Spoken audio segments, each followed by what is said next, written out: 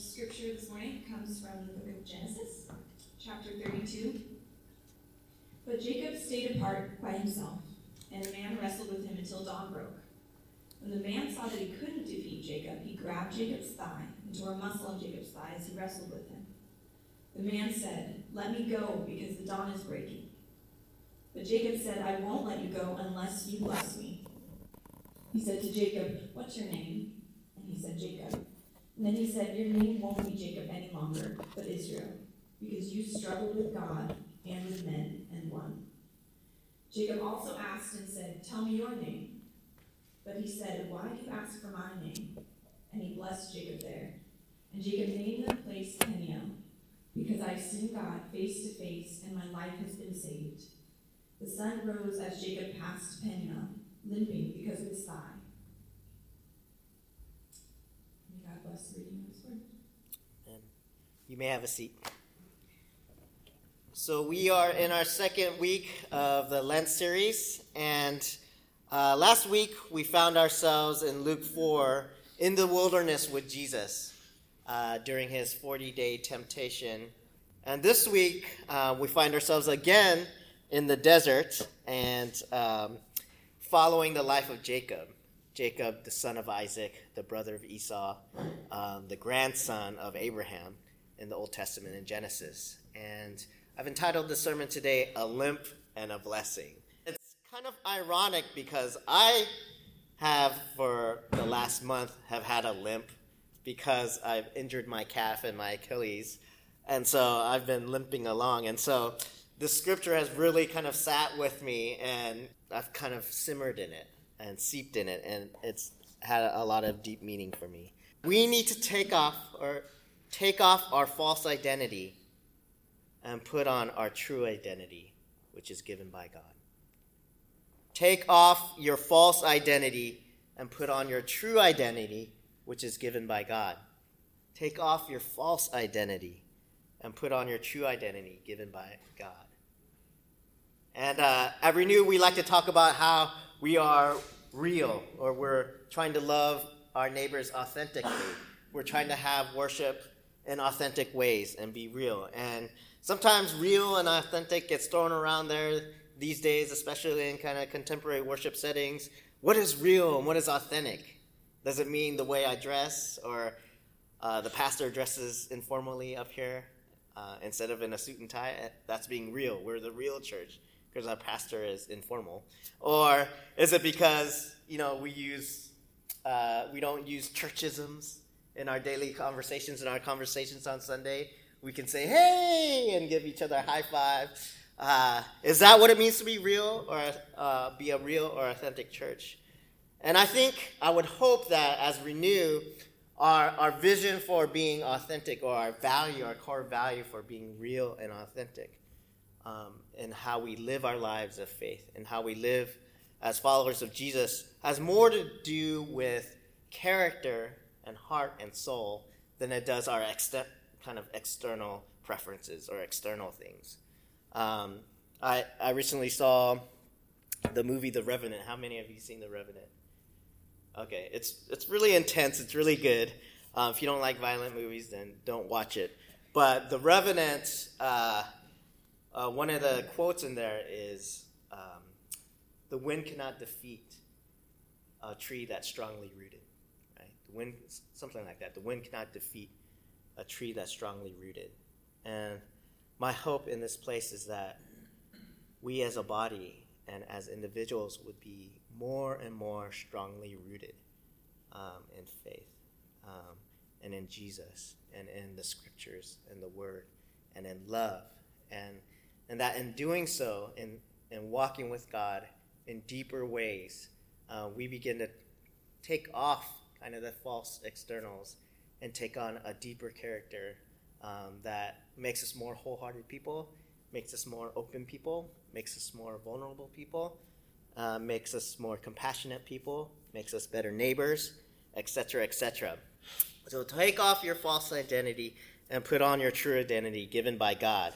In the ancient scriptures, we read a story of a family divided, a family that's dysfunctional. In fact, in the Old Testament, there's a lot of dysfunction dysfunctional families, a lot of dysfunctional relationships happening. And kind of the whole notion that you have heroes of the faith with super, extraordinary, faith lives that are heroes and we should model and emulate them is kind of a false nomer, right? Actually, people are really dysfunctional. The patriarchs are really dysfunctional and are messed up and jacked up. And so Jacob's family, Isaac and Jacob, his son, and Esau, his son, Rebekah, his mother, this family is not immune from that. They're dysfunctional. And this story begins with the birth of two boys, Jacob and Esau, and they're twins. And let me start at Genesis 25, verse 21, beginning 21, just to give some more background to our current scripture. But starting in verse 21, Isaac prayed to the Lord for his wife, since she was unable to have children. The Lord was moved by his prayer, and his wife, Rebekah, became pregnant. But the boys pushed against each other inside of her. And she said, "If this is what it's like, why did this happen to me?" So she went to ask the Lord. And the Lord said to her, 2 nations are in your womb.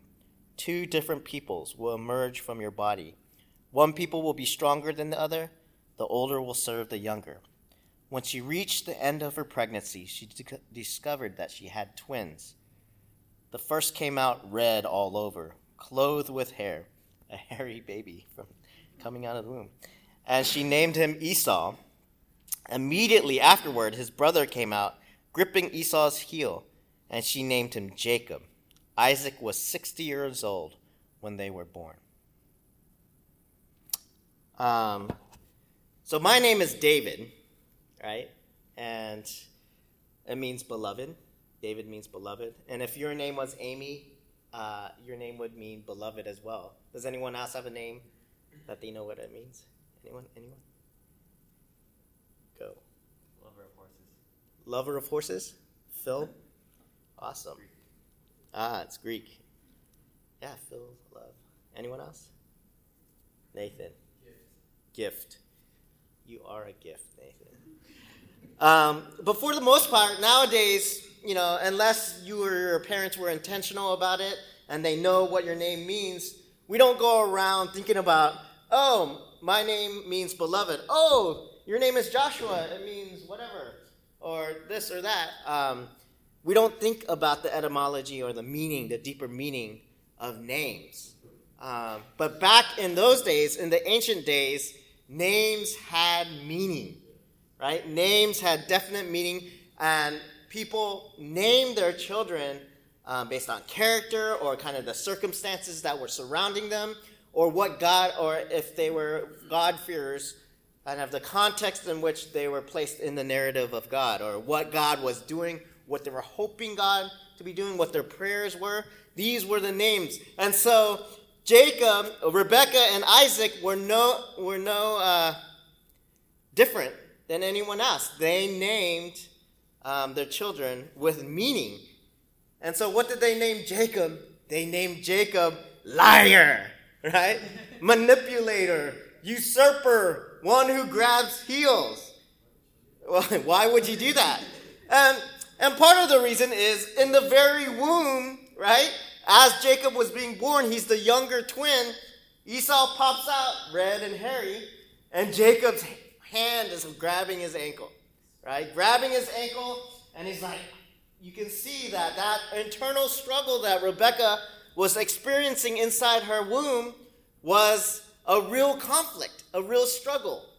And in my mind, I just see kind of a wheel of fortune, if you will, like this round and round and round and round they go. And that's kind of the image I have throughout this narrative, is that there is a power struggle, a conflict, right? 2 nations within the womb of Rebekah. And that was the prophecy, right? God saying there are 2 nations, the older will serve the younger. And so this is happening.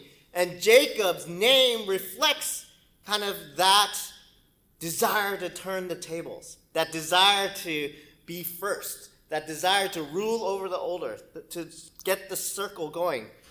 to set in motion a revolution. And so this is why she names Jacob Jacob. He's a usurper, one who grabs heels, a deceiver, a liar, right? Just think about if whoever's named Jacob, right? Did their parents really mean liar? Hey, liar, come over here. You're a liar. Liar, why don't you clean up your room, liar? Right? Eat your spinach, liar.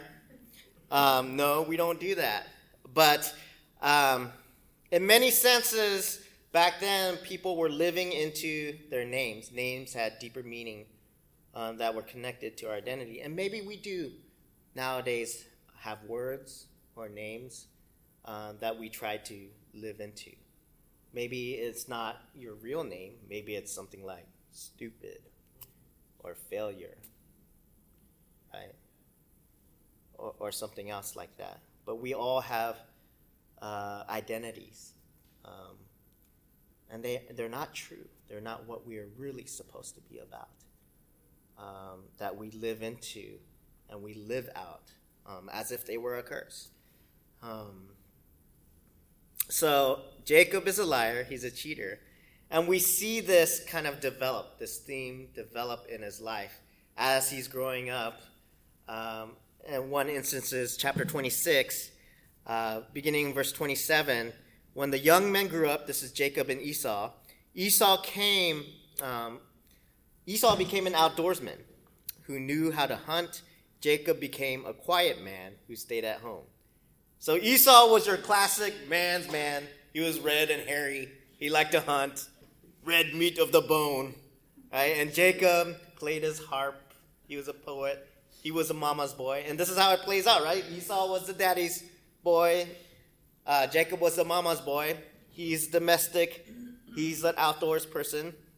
So they set it up like that. And then it says Isaac loved Esau because he enjoyed eating game. But Rebekah loved Jacob. Once when Jacob was boiling stew, Esau came in from the field hungry and said to Jacob, "I'm starving. Let me devour some of this red stuff." So Jacob is cooking food. He's watching the Food Network, the cooking channel. He's cooking his food.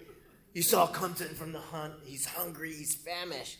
He's snuzzled. He's like, all he can think of is food, food, food. I want to eat. Right? Give me some of that red stuff. He can't even name it. That whatever that is, red stuff.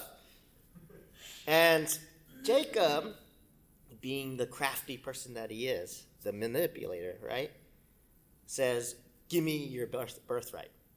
Right? If you sell me your birthright, I'll give you some of this stew." And he's banking on the fact that Esau is a man of his cravings, right?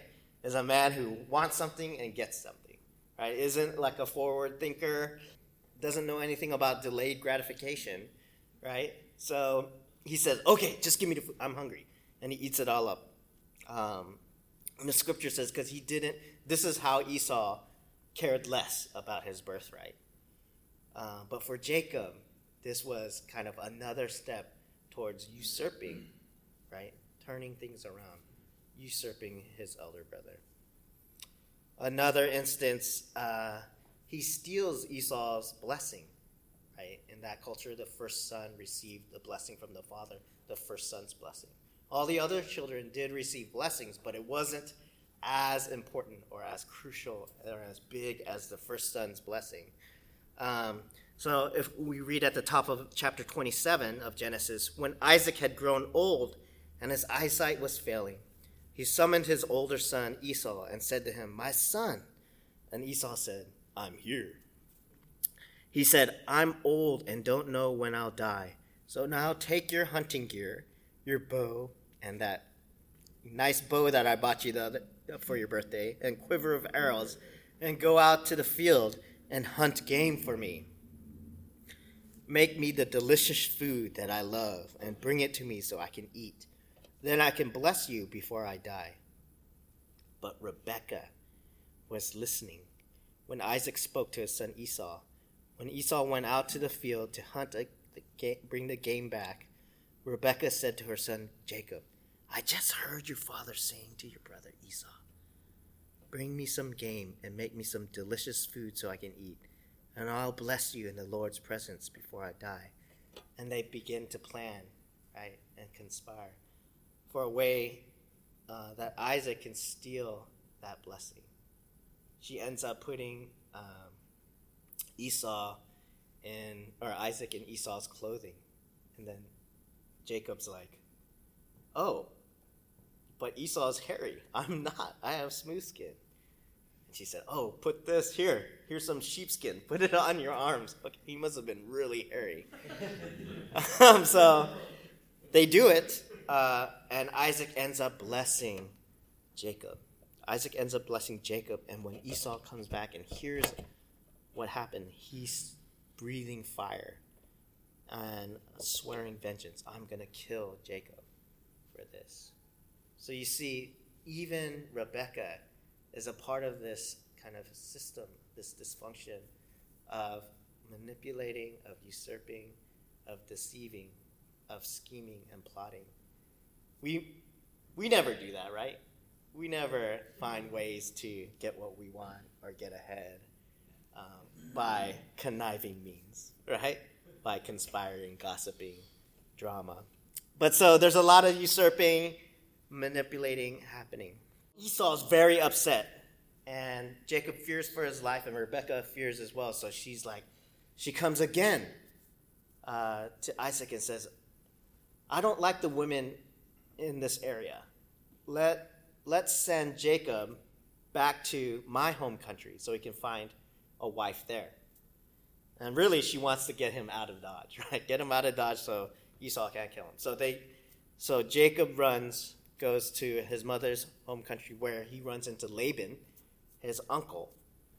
And that's a whole nother story. Because in Laban, Jacob meets his match, right? It must run in the family. Because Laban totally dupes him and fools him into working not 7 years, not 14 years, but 20 years. So Jacob falls in love with Laban's younger daughter, Rachel. Thank you. Rachel. But Laban says, okay, work for me 7 years, and you can have Rachel. So after the 7 years, Laban sends in not Rachel, but Leah to Jacob's tent. But I guess it was dark. He must have been maybe drinking or something. He didn't recognize her. So he ends up married to Leah. And Jacob's like, what have you done? I've worked hard for you for 7 years. Okay, Laban's like the ultimate trickster. Work another 7 years, because it's not good for the younger daughter to marry before the older daughter. Okay, so Jacob really loves Rachel. So she does it. So he does it. He works another 7 years, gets to marry Rachel as well. And an interesting side note, in terms of names and children's names, if you look at Leah's, the older daughter's naming of her children, she has 4 sons. Right? It says God closes Rachel's womb, and it said God had compassion or considered Leah because Jacob loved Rachel more than Leah. And God, his heart went out to Leah, so he opened Leah's womb. So the first son's name is Reuben. The Lord saw my harsh treatment, and now my husband will love me. The second son, Simeon, he says after he's born, I'll name him Simeon. The Lord heard that I was unloved, so he gave me this son too. The third son, Levi, now, this time, my husband will love me, will embrace me, since I have given birth to 3 sons for him. So each of the sons, right, they're not named liar or stupid, but they are the names are based on her love, her husband's love for her, right?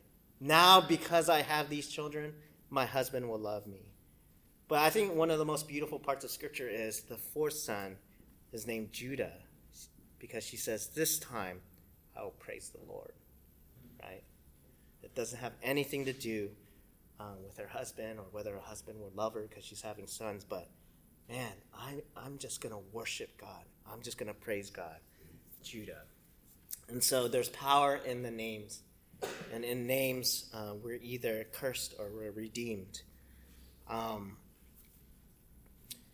But finally, after Laban convinces Jacob to work another 6 years in order to take his daughters and his flocks that he's grown to go to his own country to spread his own wings away from Laban, Jacob actually comes out on top. He out-tricks the trickster by manipulating basically the gene pool of the flocks.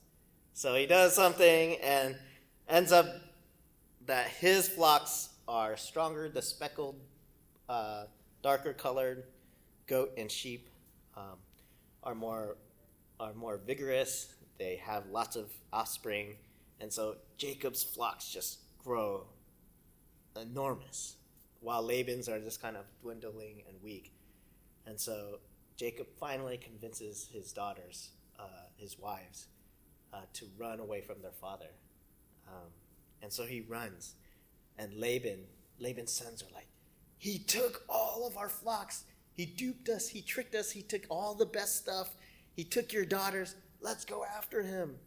And so Laban is in hot pursuit of Jacob. And this is where we enter into chapter 32. Jacob is running from Laban, but then he's going back to his homeland. And he says to his servants, go to Esau, my brother, because it's been 20 years since I've been home. And the last time I checked, Esau was really mad. Right? So I don't know how things are. Let's kind of check things out. So he sends his servants, and his servants comes back. Esau says, "Oh, Jacob is here. Let's go meet him." And his servants come back and say, "Esau is coming with 400 men." And Jacob's like, "Ah!" His stomach goes up to his throat. He freaks out. 400 men? He's totally gonna destroy me. He's totally gonna defeat me. So Jacob begins scheming again, right? He's total strategist. He's a total schemer. He's totally finding a way to cut his losses, right? So he says, "Hey, why don't I just divide everything I own into two camps? Half of my servants there, half of my servants there, half of my flocks there, half of my flocks there, half of my children there, half of my children there, half of my wives there, half of my good wives over here, my good children over here." And so if Esau attacks one, at least the other will get away, right? I knew a family who never rode the same airline at the same time, right? Because if their airplane goes down, you don't want your whole family to go out. Or they drive different cars to places, right? If one car crashes, at least the other half. It's good math. But it's good math. But so you see what he's doing? He's still planning. He's still scheming to survive, to get by. And then next, he's like, okay, maybe if I slowly, gradually, in stages, appease Esau's heart, right? So that just kind of do a little heart massage. So he breaks up his servants, his wives, and his children, the half that he had remaining, in a trail ahead of him, and he took the rear, right? And that was his plan and so maybe he's like, "Oh, I want that kid in the front," right? So he could die first, or I want those sheep and those goats up there. He's cutting his losses, and each time that Esau runs into a group, there'll be servants behind that group saying, "Oh, Esau's like, what is this?" Then the servants would say, "Oh, this is from Jacob. This is a gift to you. It's yours." And then Esau would be like, "Oh, yeah." And then gradually, the hope was, in stages, Esau's anger would be soothed. Again, kind of crafty thinking, kind of trying to get his way, trying to get out of the situation.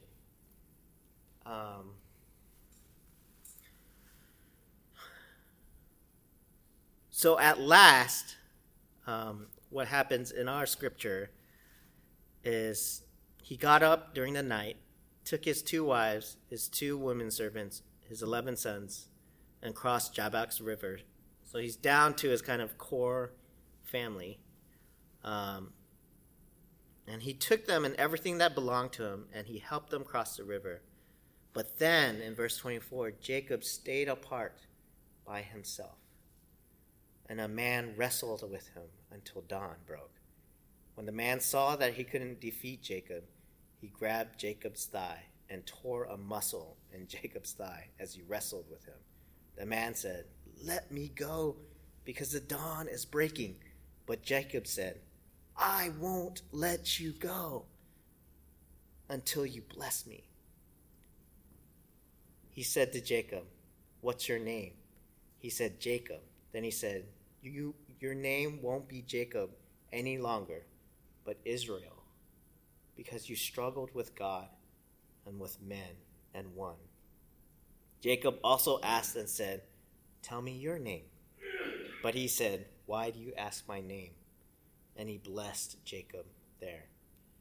Jacob named the place Peniel, because I've seen God face to face, and my life has been saved. The sun rose as Jacob passed Peniel, limping because of his thigh.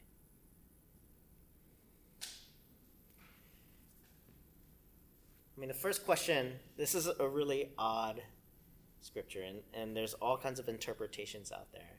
First of all, what's difficult is Jacob wrestling an angel, or is he wrestling God? Or is Jacob wrestling, it starts off Jacob is wrestling a man who couldn't overcome Jacob, right? But then all of a sudden, is the person he's wrestling God? Does God end up blessing him? Is it an angel? Is it God? Is it a man? So that's what makes it confusing. The other thing is, I think it's God. It's kind of man, and then it's God, right? But why did God wrestle Jacob? In my eyes, this seems to be like a physical play acting out of Jacob's prayer prior to this. And what Jacob prays is a prayer of frustration, right? When my father blessed me, when I received the blessing, you said that you would make a great nation out of me, and my descendants would be like the sand, right? Would be like stars in the sky, just like you told Abraham, just like you told Isaac. And I've worked for 20 years, and now my brother wants to kill me. I'm facing my death. So what is this? What happened to the blessing? So I think it's an actual physical acting out of Jacob's own intercession, his own prayer. And it's not like a nice prayer like, "God, thank you so much that I'm a privileged person," right? It's, "God, what's going on? I'm at my wit's end. I don't have anything, there's nothing in my means or control that I can do. I have nothing left to do to fix my situation. But yet there's this promise. You said this, that you would bless me. Although I did manipulate for the blessing." Right? It seems like a play acting of Jacob's prayer, this wrestling. It's a marathon of a wrestling match. It could be like an image of how we should pray, right? How we should struggle with God. His prayer is a plea to God in frustration, definitely in fear and anxieties. In verse 11, it says, "Save me from my brother Esau. I'm afraid he will come and kill me, the mothers and their children. You were the one who told me, I will make sure things go well for you, and I will make your descendants like the sand of the sea. So many you won't be able to count them." I thought I got a blessing, God. Didn't you say? I thought I worked so hard for it. Mom and I worked so hard for that blessing. I was crafty. I thought I had your blessing.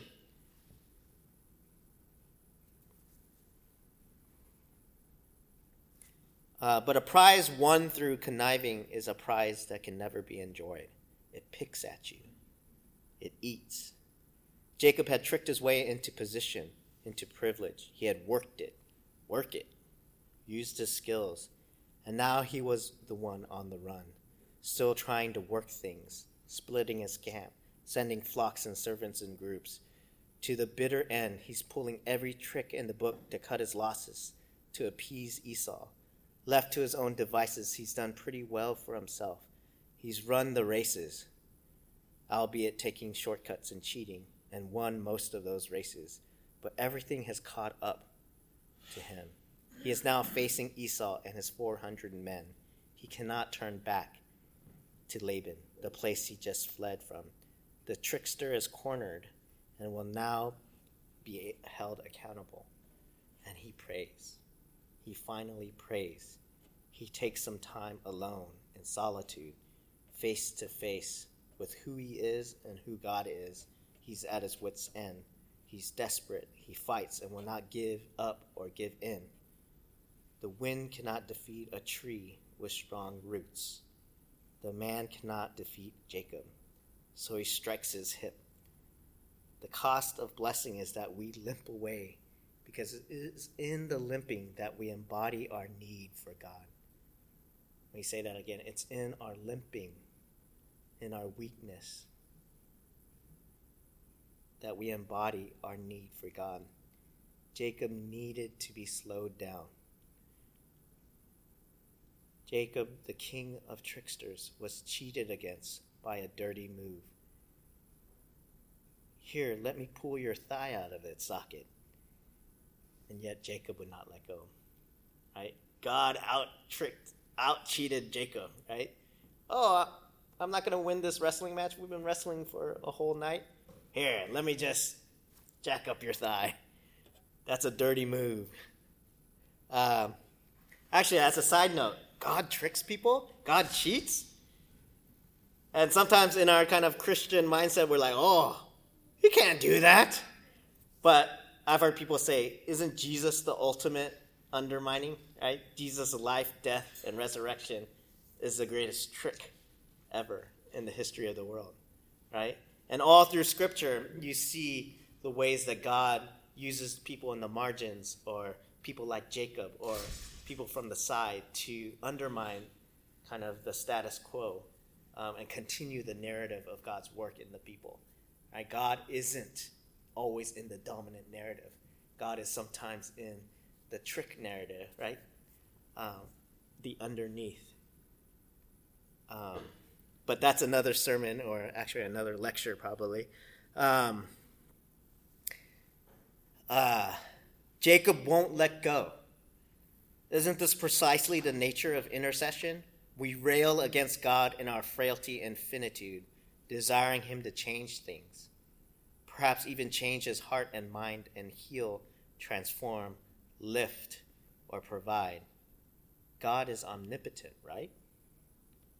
He can do anything, right? He doesn't need us, and yet in prayer we wrestle with all our might, and somehow this moves God. God is moved by our prayers. So strange.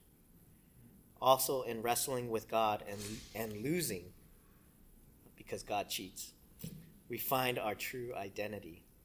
We are renamed, not in human terms, but we are given a new name by God. No longer are we usurper or ankle grabber or liar, but we are a new nation, a people blessed. A people blessed in order to be a blessing to others. And we can't forget that that's the rest of the blessing. It's always been the rest of the blessing for Abraham, for Isaac, and now for Jacob. Not just, oh, you will be blessed and your family will be a great nation. It's you will be blessed, your family will be a great nation, and you will be a blessing to other nations. Right? Take off your false identity and put on your true identity given by God. take off your false identity and take on your true identity given by God. And it's in the wilderness and wrestling with God when we're stripped away of things, when we're hungry and thirsty and longing, when we come face to face with the reality of who we truly are, empty-handed, that we can begin to receive the gifts of God and the name of God and a new identity, a true identity, saying, this is who you are. And we can stop fighting in our life. We can stop conniving. We can stop grabbing and grasping, right? And manipulating and using people. But we can just receive things as gifts from God, and then we can turn and bless, right? It's hard to give away something if you've worked so hard to take it for yourself, right? If you've worked hard to take money and steal money and just grab money, are you going to give it away? There's like all kinds of, this is a side, there's all kinds of studies that show that people with a lot of money tip less, give less, right? It's like, why do people with a lot of money tip less, right? Because there's an entitlement, right? This is mine. Why would I give it away?